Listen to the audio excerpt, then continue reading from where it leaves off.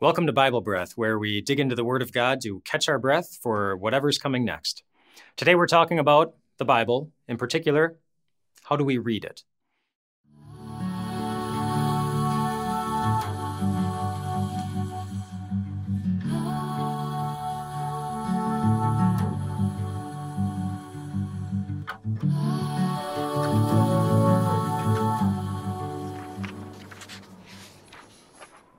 The short answer is we read the Bible just like any other book. And we're familiar with all sorts of different types of books. Imagine that you have a Harry Potter book and you have a dictionary and you have the complete works of William Shakespeare. They're all books. And when you read the Harry Potter book, I bet you can tell me the name of the main character. Harry. It's easy to understand. And when you read the complete works of William Shakespeare and when you read Romeo and Juliet, I bet you can tell me the names of the main characters there. Romeo and Juliet. And I bet you could even tell me what happens to them in the end. I won't give it away. But for the most part, when you read a book, you know what that book is about because the author of the book conveys certain information that helps you understand what the book is about. And the Bible is like that too. The Bible it's a book just like any other in that there's information that is to be conveyed to somebody else. But that doesn't mean that every book is the same. You know, Harry Potter is a book that you would read from beginning to end, from page one all the way to the end. But you wouldn't do that with a dictionary. A dictionary you would use as a resource book. You're looking up the meaning of a word, and you would go to that particular page and find that particular definition. And the complete works of William Shakespeare, similar type of thing, maybe kind of a combination between the two. It's a number of different stories all in one book. And so depending on which story you want to read, that's where you would go. And so the Bible is like that too. There's a message that is to be conveyed. What the message is up to the author. And there are different ways of reading through the Bible. So the Bible is just like any other book in those ways. But the Bible is also unlike any other book. And to illustrate how, I'm going to tell you about something I remember hearing when Barack Obama was running for president of the United States. I remember hearing a story about how Barack Obama, when he was running for president of the United States, that he would sometimes go down to the local call centers, places where people would make phone calls to the constituents to say, would you please consider voting for such and such a person? And he would hop on the phones and he would get a number sheet and he would call a random number and he would call the person and he would say, well, hello, this is Barack Obama and I'm running for the United States president and I was wondering if I could count on your vote in this upcoming election. And then very often the person on the other end of the phone would wait until the recording ended, because that's what they thought it was. They thought it was a recording, that there's no way Barack Obama would be calling them. But then when he said, no, this isn't a recording, then very often the person would hang up because they thought it was a prank. That Barack Obama would be talking to them, but it was him. They were surprised at that. What's different about the Bible is that in the Bible, somebody more important than even the President of the United States is talking to you. It's God himself talking to you.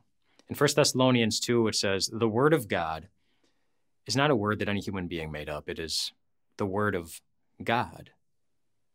It's God speaking to you. And because it's God speaking to you, you can be certain that everything in it is true. That's what the Bible says. That God isn't a person who lies to us, that God speaks the truth. And we know how it feels when somebody doesn't do that, and we know how often that happens in human history. You probably know what it's like to have someone lie to you, or to have someone say something that, just you discovered. It turned out to not be true. Every once in a while, you'll see something like this in newspapers or magazines, an editor's note in which they retract something that they previously wrote, or they apologized for something because they didn't have all the information, or because they were just flat out wrong. Well, God never has to do that. The Bible is God's word, and it's something that he wants you to be able to rely on. And beyond that, why should we read the Bible? A couple of different reasons. In 2 Timothy chapter 3, the Apostle Paul reminds us that Scripture is able to make us wise for salvation through faith in Christ Jesus. The Bible gives us wisdom as to not only how we are saved, but how to live as saved people. And to illustrate that, I want you to imagine that you have a 2015 Toyota RAV4 vehicle and something goes wrong on it, but you don't know exactly what it is or how to fix it. If that were the case, you'd look for a manual like this, a repair manual that can help you identify what's gone wrong and how it is to fix it. Well, the Bible is like that. It's a manual that helps us make us wise for how to get successfully through life all the way to heaven. A manual that helps us be wise in our relationships. How do we love one another? How do we care for one another? How do we live life in the best possible way, shining the spotlight on God? If you want God's advice on that, Scripture is the manual. We also read the Bible because it does something significant. In Romans 10, it says that faith comes from hearing the message of the gospel. And the gospel, of course, is in the Bible. Before we talk further about just what exactly that means, I want you to do something. I want you to think for a moment on how you would define the word faith. I bet some aspect of trust is there.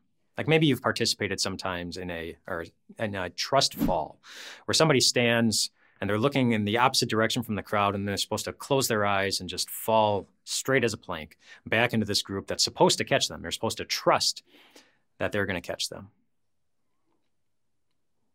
An important aspect of faith. Faith is trusting in something. But that's not a complete definition, because you have to trust in the right thing.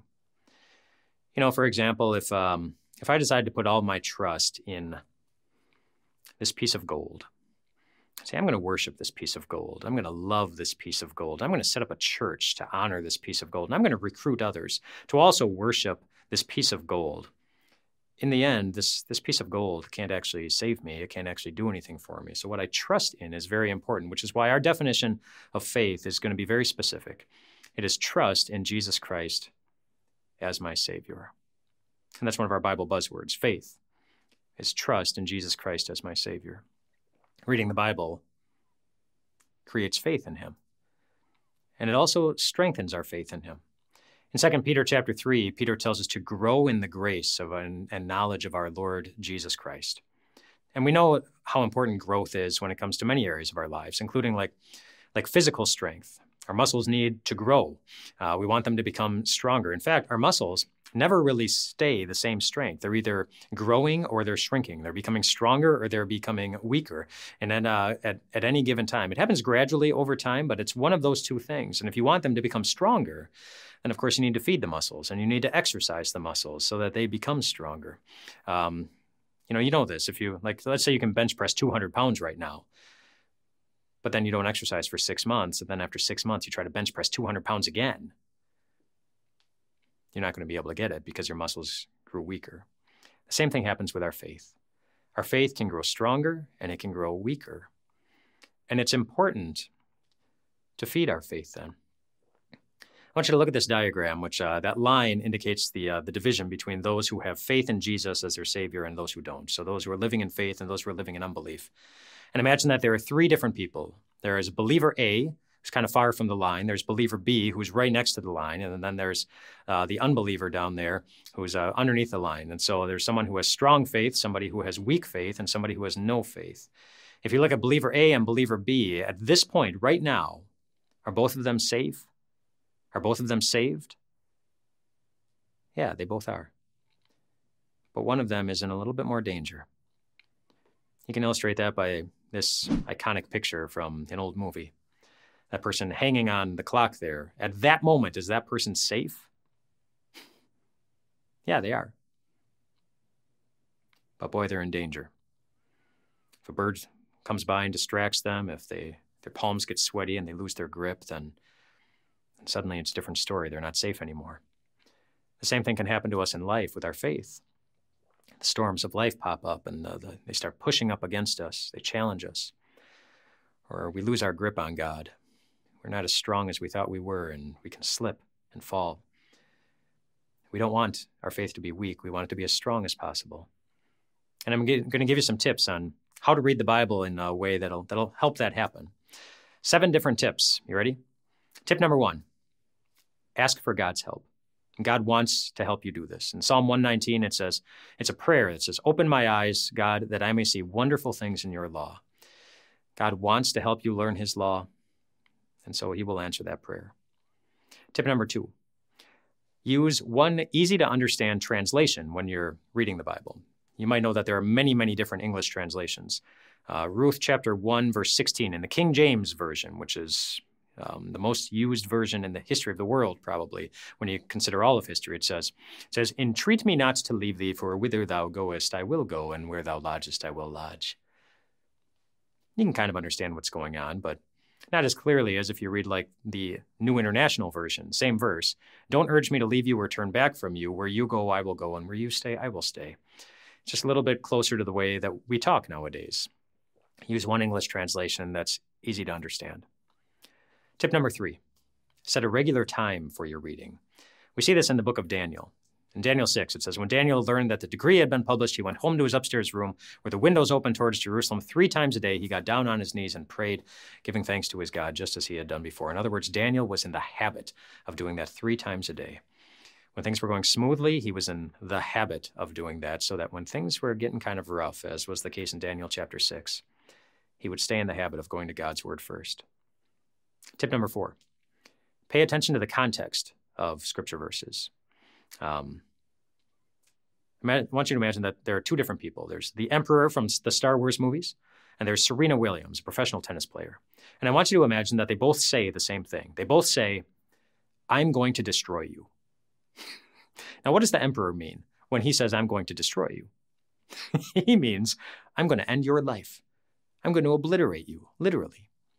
But what does Serena Williams mean? If you're playing tennis against her and she says to you, I'm going to destroy you, what she means is something entirely different. She means, I am going to defeat you in a tennis match today.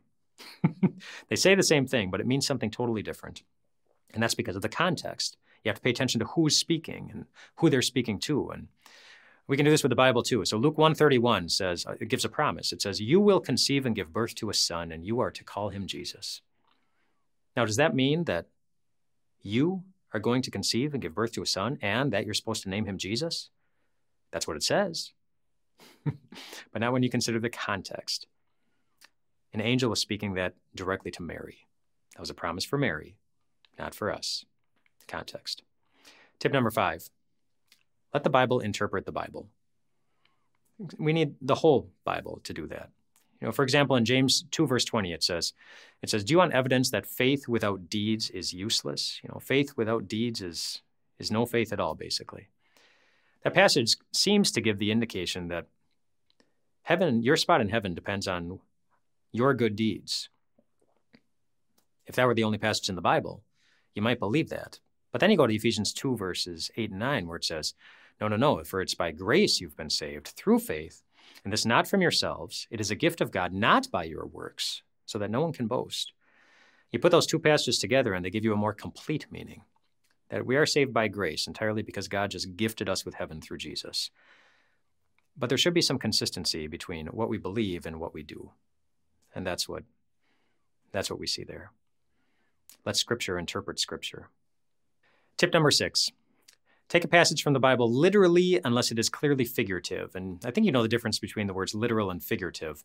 When somebody says, I'm so hungry I could eat a horse, do they literally mean that they are hungry enough to eat an entire horse, that they are going to go and sit down and they are going to devour an entire horse? No, that's figurative speech. They're not being literal. Literal means I'm going to do exactly what I say. Figurative means it could be an exaggeration or I'm making a comparison. And the Bible does this, and I think you have a pretty good ability to identify if a passage is literal or figurative because the Bible actually helps us do that. For example, in Matthew 13, it says, Jesus told them a parable. He said, the kingdom of heaven is like a man who sowed good seed in his field. Is that literal or is that figurative? Well, that's figurative. It was a story, Jesus said. It was a parable. He didn't say the kingdom of heaven is a man sowing seed in his field. The kingdom of heaven is like a man who sowed seed in his field. How about this one? Psalm 119, verse 105, your word is a lamp for my feet and a light for my path. Literal or figurative? Figurative. It's not like every time you pick up your Bible, it's an actual flashlight that you're able to use to get through the dark. They're making a comparison. How about this one?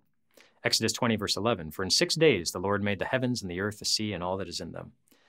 Is there anything in the text that's making a comparison or an exaggeration? No. So we take that one literally. The Bible says it, so we believe it. Take a passage literally unless there's some clue in the text that it's figurative. This leads to some important Bible buzzwords that we have. There's the word context.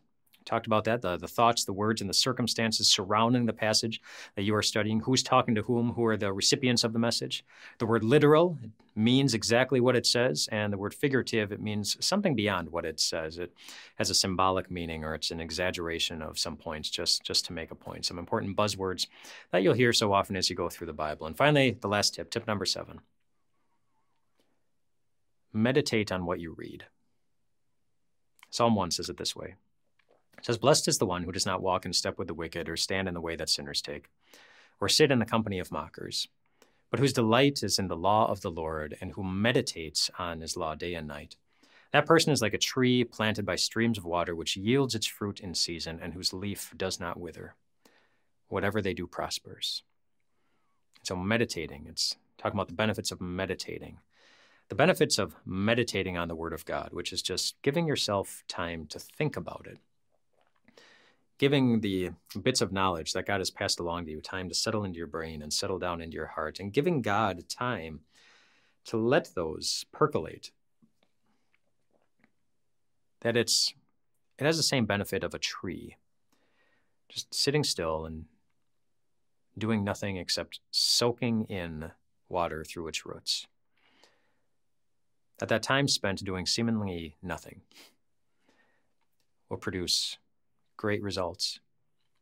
The way that the Psalm said it is, whoever does this, well, whatever they do prospers. Which means that if you would like to be prosperous in your relationship with God, prosperous in your relationships with others, prosperous in the work that you do in this world, prosperous in being able to deal with temptation, with challenges, with struggles, with death, there's a way. Meditate on the Word of God. Strengthen your faith. And sticking with the illustration of the tree, we know what a healthy tree looks like, and we know what an unhealthy tree looks like. There's a difference. Just as there's a difference between somebody who stands firm in the Word, who's been gradually over the course of time feeding themselves with that Word, and somebody who isn't. God wants you to be prosperous, and He's given you a way to do that. Strengthen your faith. Hold on to Him. Soak in as much as you can. Ask questions. Dig deep. Search for answers. And don't forget the one main message that God wants to communicate to you through His Word. He loves you. He loves you perfectly. In Christ Jesus, He has brought you into His family already. He is your Father in heaven, who's smiling with perfect delight at you right now. And He wants you to prosper.